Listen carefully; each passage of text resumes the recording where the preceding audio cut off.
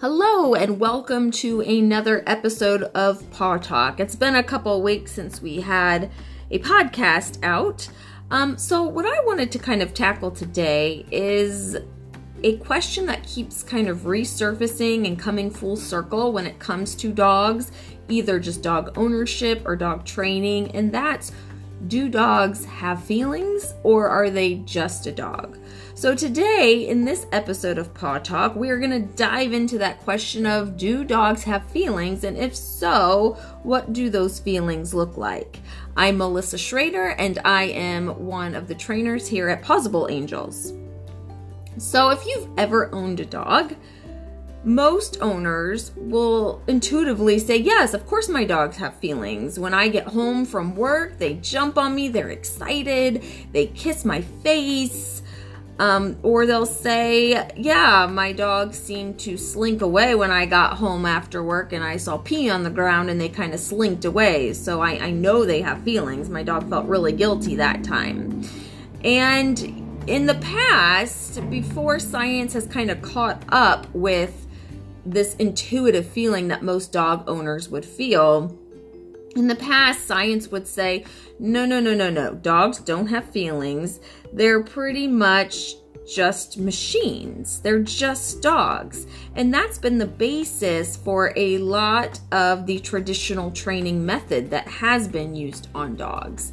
That if I put a correction collar on a dog or a prong collar on a dog, not that big of a deal. Yes, it might be a little bit painful, but my dog doesn't really have feelings. So it's not going to be distressing to them. It's not going to be something fearful for them. So a lot of inhumane treatment on dogs stemmed from this theory that dogs are just animals. They don't really have complex feelings.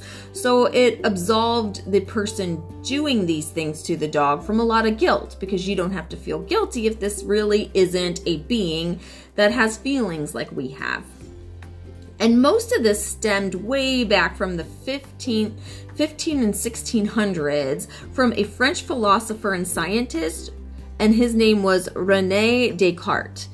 And he supposed and theorized that dogs, or basically not just dogs, but all animals, are just programmable machines.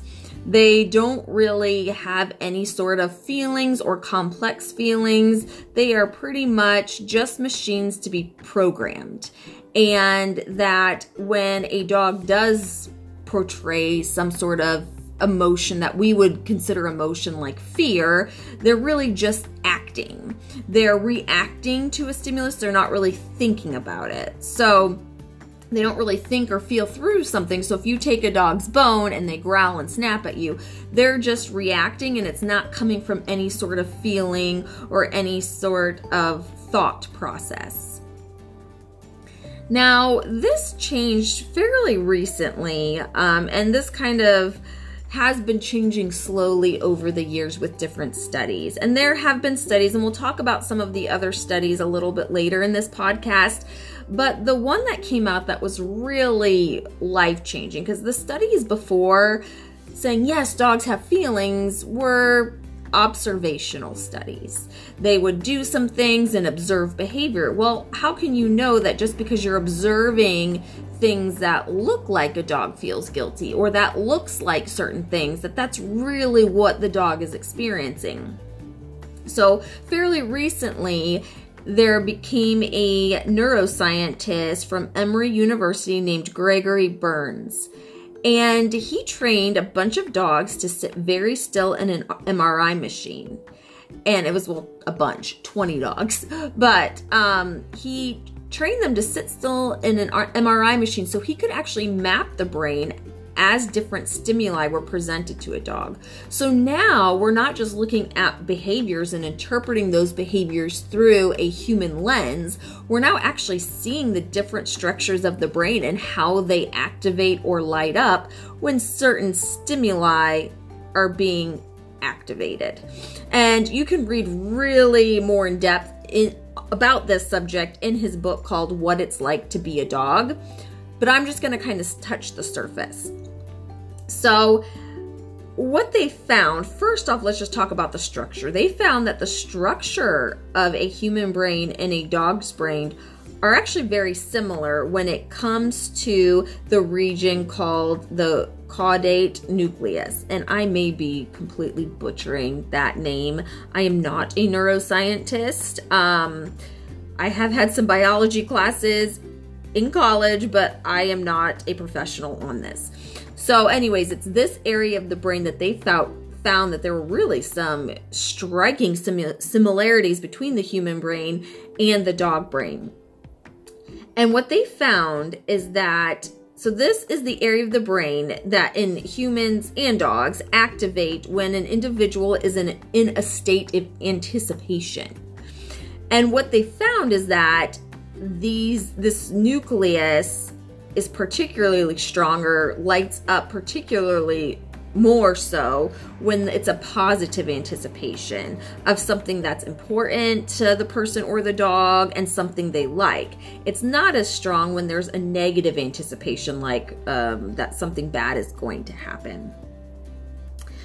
And he found that the dogs actually did respond to stimuli. They did respond to like they would show a picture of the owner to the dog, and it would respond in a positive way and was showing that there's like a love or attachment response.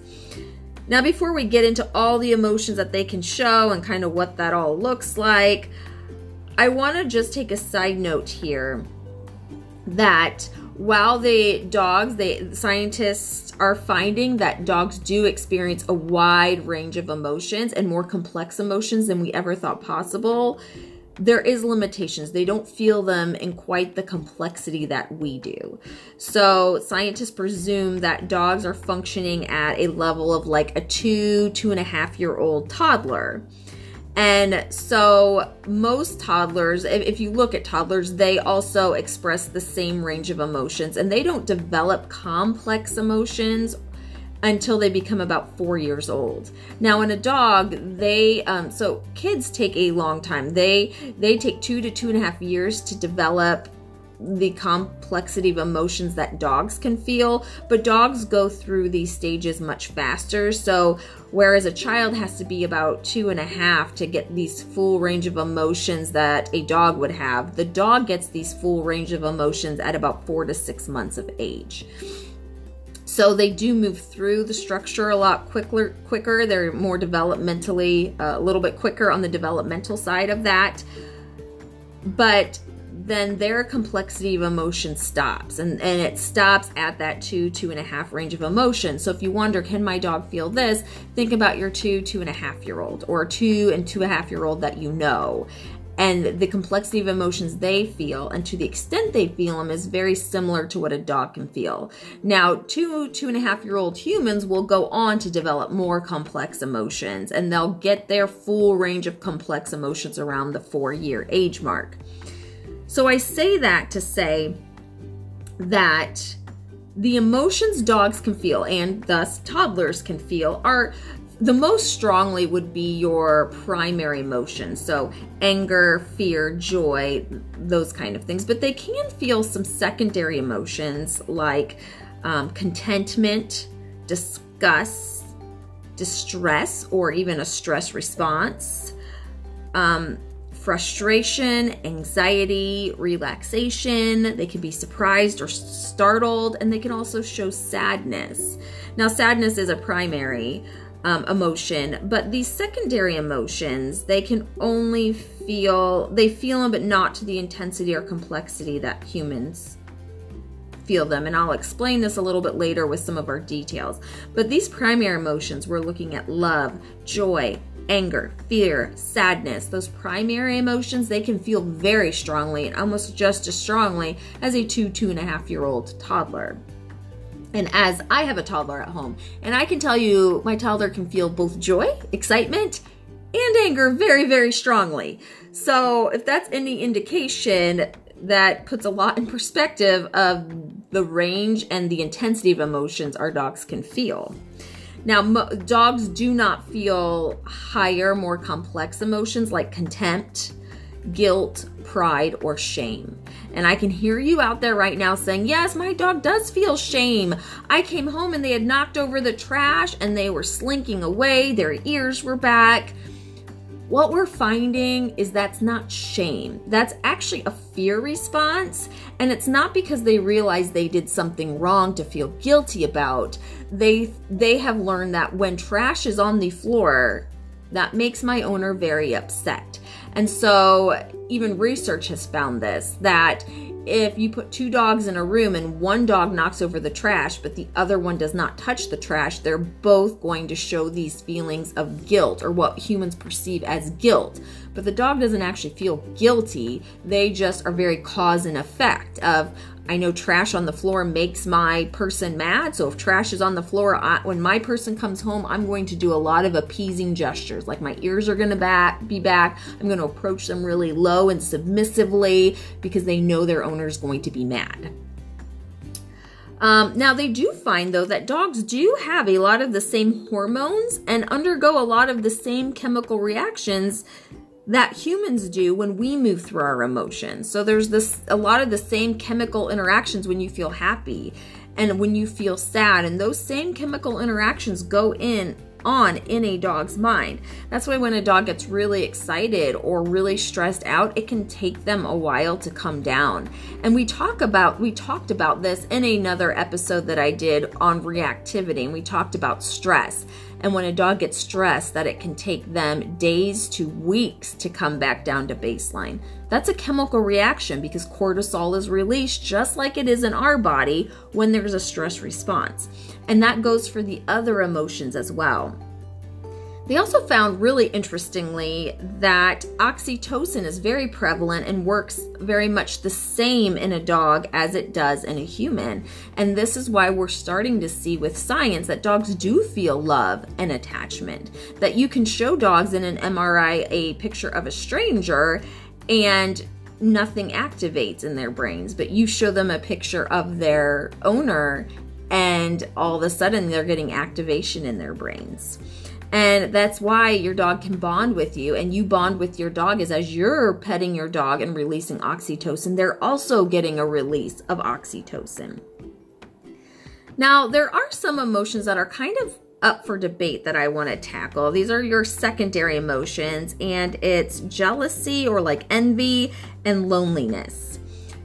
So let's tackle jealousy first. So it's unclear if dogs can experience like jealousy or envy to the same extent as humans do. There's also a theory that it could be an offshoot of a resource guarding behavior. That maybe it's not as emotionally driven as it is primitively driven, where they want to guard their resources, and that can include their person, that is their person, or their food or whatnot. Well, here's what we do know. We do know that dogs are social animals, and jealousy or envy is a social emotion. So it would make sense that dogs can feel this to some degree.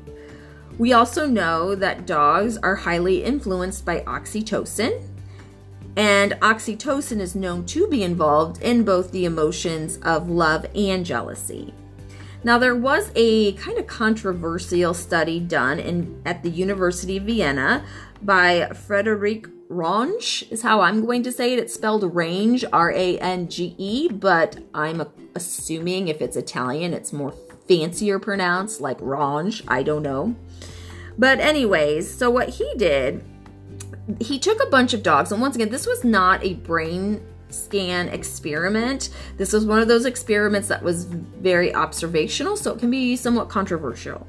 And he taught dogs to do a paw shake for treats. So he would have them give the person a paw and give a treat. And so what they found is when they would have two dogs in a room and ask each dog to both shake, and they'd give one dog a treat and one dog not a treat. And the dog stopped doing the behavior. So they concluded this means the dog feels some sort of jealousy or envy. most dog owner or dog trainers out there are going to be like, what? Because that's how I was. And the reason being is because we know just from a psychological standpoint that when you reinforce a behavior with praise or food and then you stop reinforcing it, that behavior is going to stop. It's going to stop through a process called extinction. So in my mind, this doesn't prove that a dog feels jealous, but it does raise the question of, okay, is there more to it than just not getting a treat? Or I think maybe one dog got a treat and the other dog got pet. You can read his study more in depth.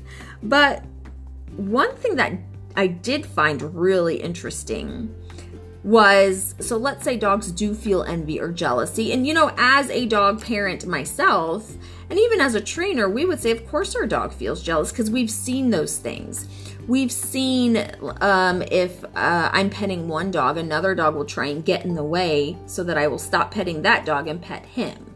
Or if I'm giving treats to one dog, the other dog comes and might actually block or push the other dog out of the way for treats. So as pet parents, a lot of us are saying, oh yeah, my dog feels jealous. I see that. They can feel jealous of kids and while, like I said, that is unclear as if they feel jealousy, it's to what extent. And this is where it gets interesting because there was a same study by Frederic Range, who tested to see the extent of envy or jealousy. And so what they did is he did the same experiment, but this time both dogs got rewards, but one dog got something more rewarding, like piece of chicken, and the other dog still got a reward, but it was like a piece of kibble. And what they found was that the dogs both still wanted to do the behavior. So what this does show in my mind, and I agree with this assessment, is that it shows that even if a dog can feel jealousy or envy, it's not to the complexity of where they feel jealous because another dog got a better treat than them. Because both dogs were still willing to work for it. They just wanted a treat. They wanted things to be fair, that if another dog got a treat, they got a treat. But it wasn't necessarily that they felt that they didn't look at the rewards of having to be equal. Whereas humans, you better believe, even in a toddler, you give one toddler, I give my 4-year-old a gummy bear, and then I try and give my toddler a Cheerio. She's going to throw the Cheerio and say, no, I want a gummy bear. Leah got a gummy bear. And so we can see that in kids, but that doesn't seem to be the case, at least in this study that they saw with dogs. So in my professional opinion, I have seen dogs act what I perceive to be jealous or envious. So I am comfortable to say I believe that they experience that emotion. But reading this study, I believe that maybe it's not to the complexity that we feel it. That while they don't want to miss out on something another dog is getting, it doesn't always have to be of equal value. Now let's dive into loneliness. Can dogs feel lonely? And once again, this is another observational type of, I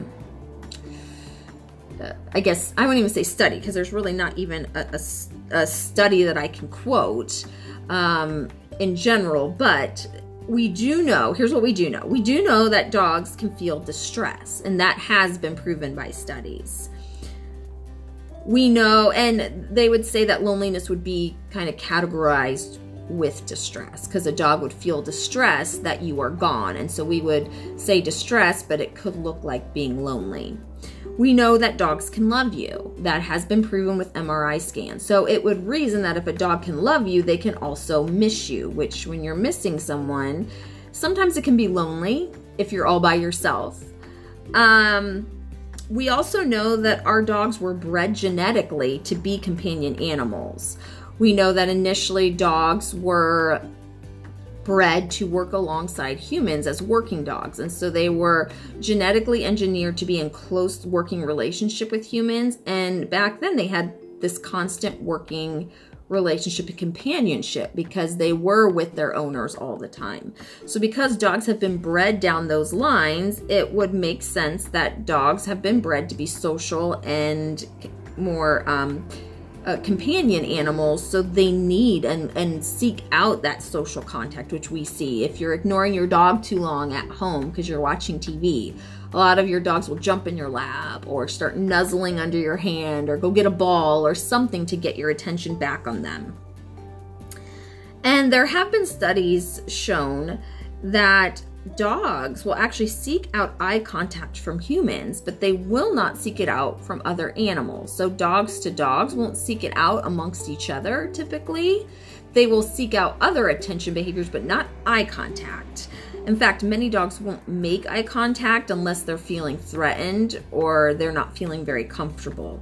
But they will make eye contact and seek it out in humans, which once again shows that there is a different bond with humans than other dogs.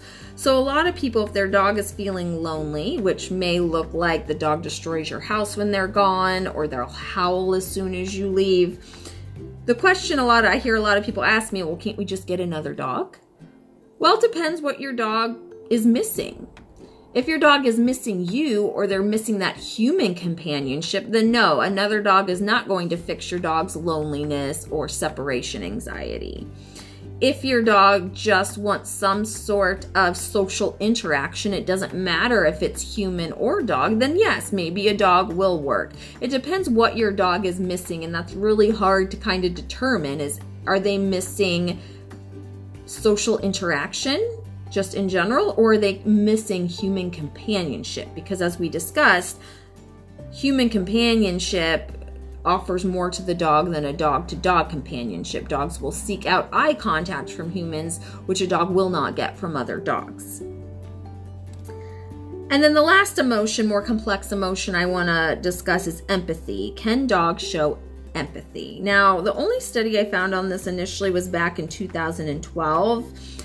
And it's an observational study again, but what they did is they had 3 people in the room. They had one person talking just normally, one person humming, and one person crying. And what they found is when a dog entered a room, they would bypass the people that were talking or humming, and they would go to the person that was crying and would actually approach them and nudge them or do something. And they would do it in a way that was very submissive, not curious or playful. They would actually do it with very submissive manner. And they found that it didn't matter if the person crying was their owner or was a stranger. They would still approach and do the same thing.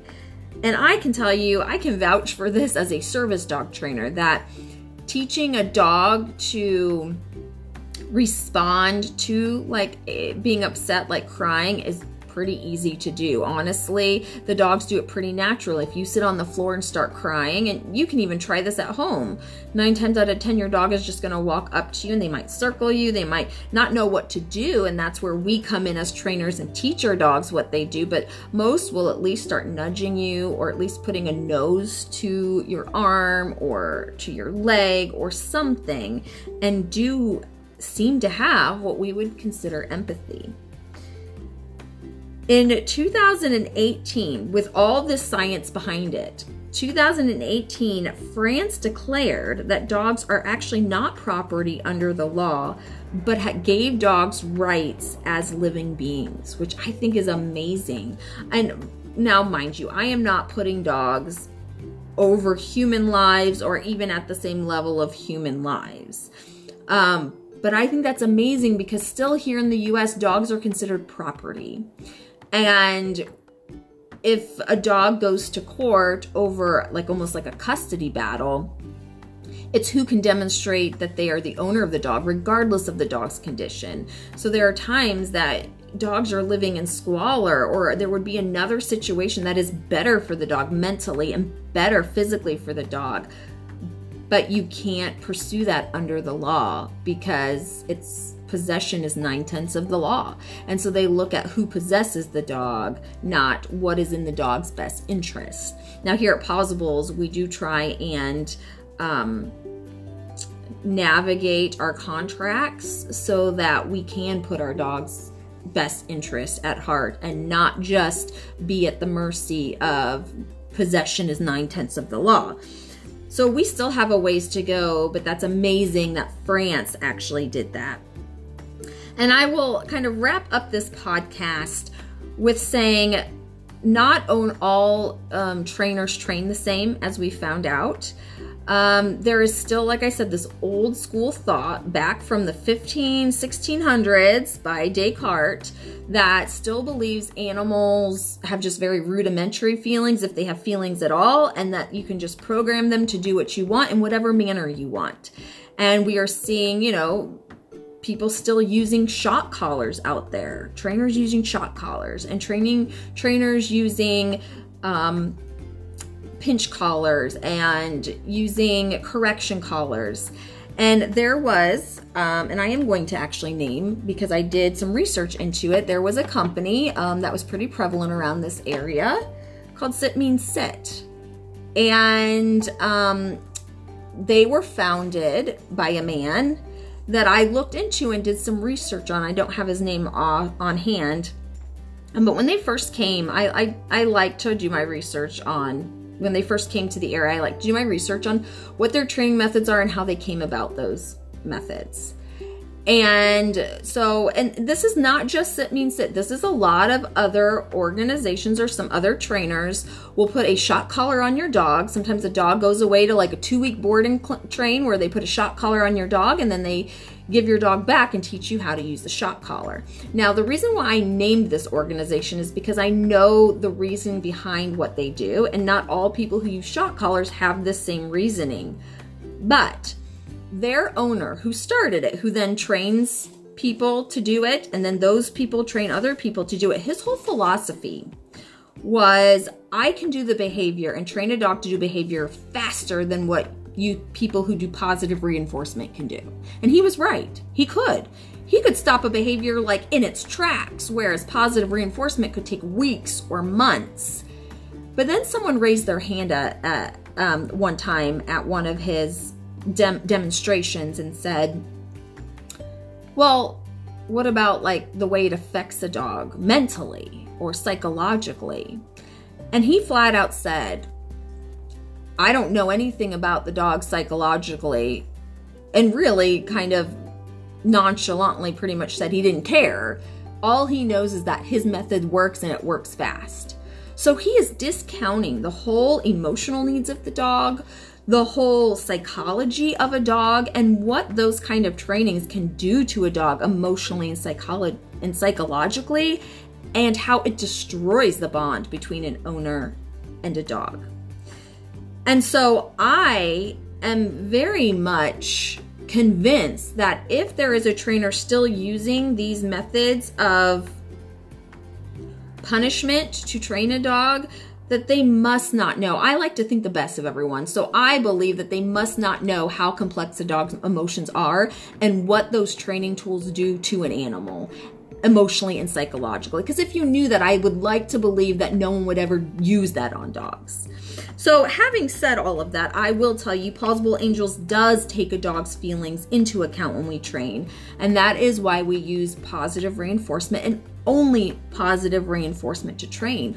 We work to partner with our dogs to teach them things, and we don't use punishment or coercive effects to get what we want, because we do recognize our dogs are beings with very complex emotions. We do understand that they can bond very strongly, and so we rely on our bond with a dog to motivate the dog to do what we want, and not just to make them do what we want. And yes, we use treats, and funny enough, people will say, well, that's why dogs do what you want, because you pretty much bribe them. But that's not the case. There was actually studies done that found that, do dogs have the capacity to truly love someone, or do they just love the treats you're giving them? And it actually found that dogs do differentiate between actually loving a person and just getting praise and affection, as opposed to treats. And so they can differentiate the two. So yes, we do use food to train our behaviors, especially at the beginning. But what we're relying on is our bond with the dog to partner with them. And we're using treats to help facilitate and encourage that bond early on. But that is how we train our dogs. We train them as beings with emotions and complex feelings, and not just things or animals that can be programmed. So if you're interested in learning more about Pawsables or want to train your dogs what we call the Pawsable way, please get in touch with us. You can find a contact form or also our number on our website at www.pawsableangels.org. In our next podcast, we're going to talk about the emotional age of dogs. We talked about them being about like the same as a 2.5-year-old toddler, but we're going to dive into that, about what that means in terms of how they learn and what that looks like in terms of how they process some of the emotional noise or stimuli that they hear, and how that once again wraps all into trying to train your dog. So hope you can join us next time, and until then, have a great week and happy training.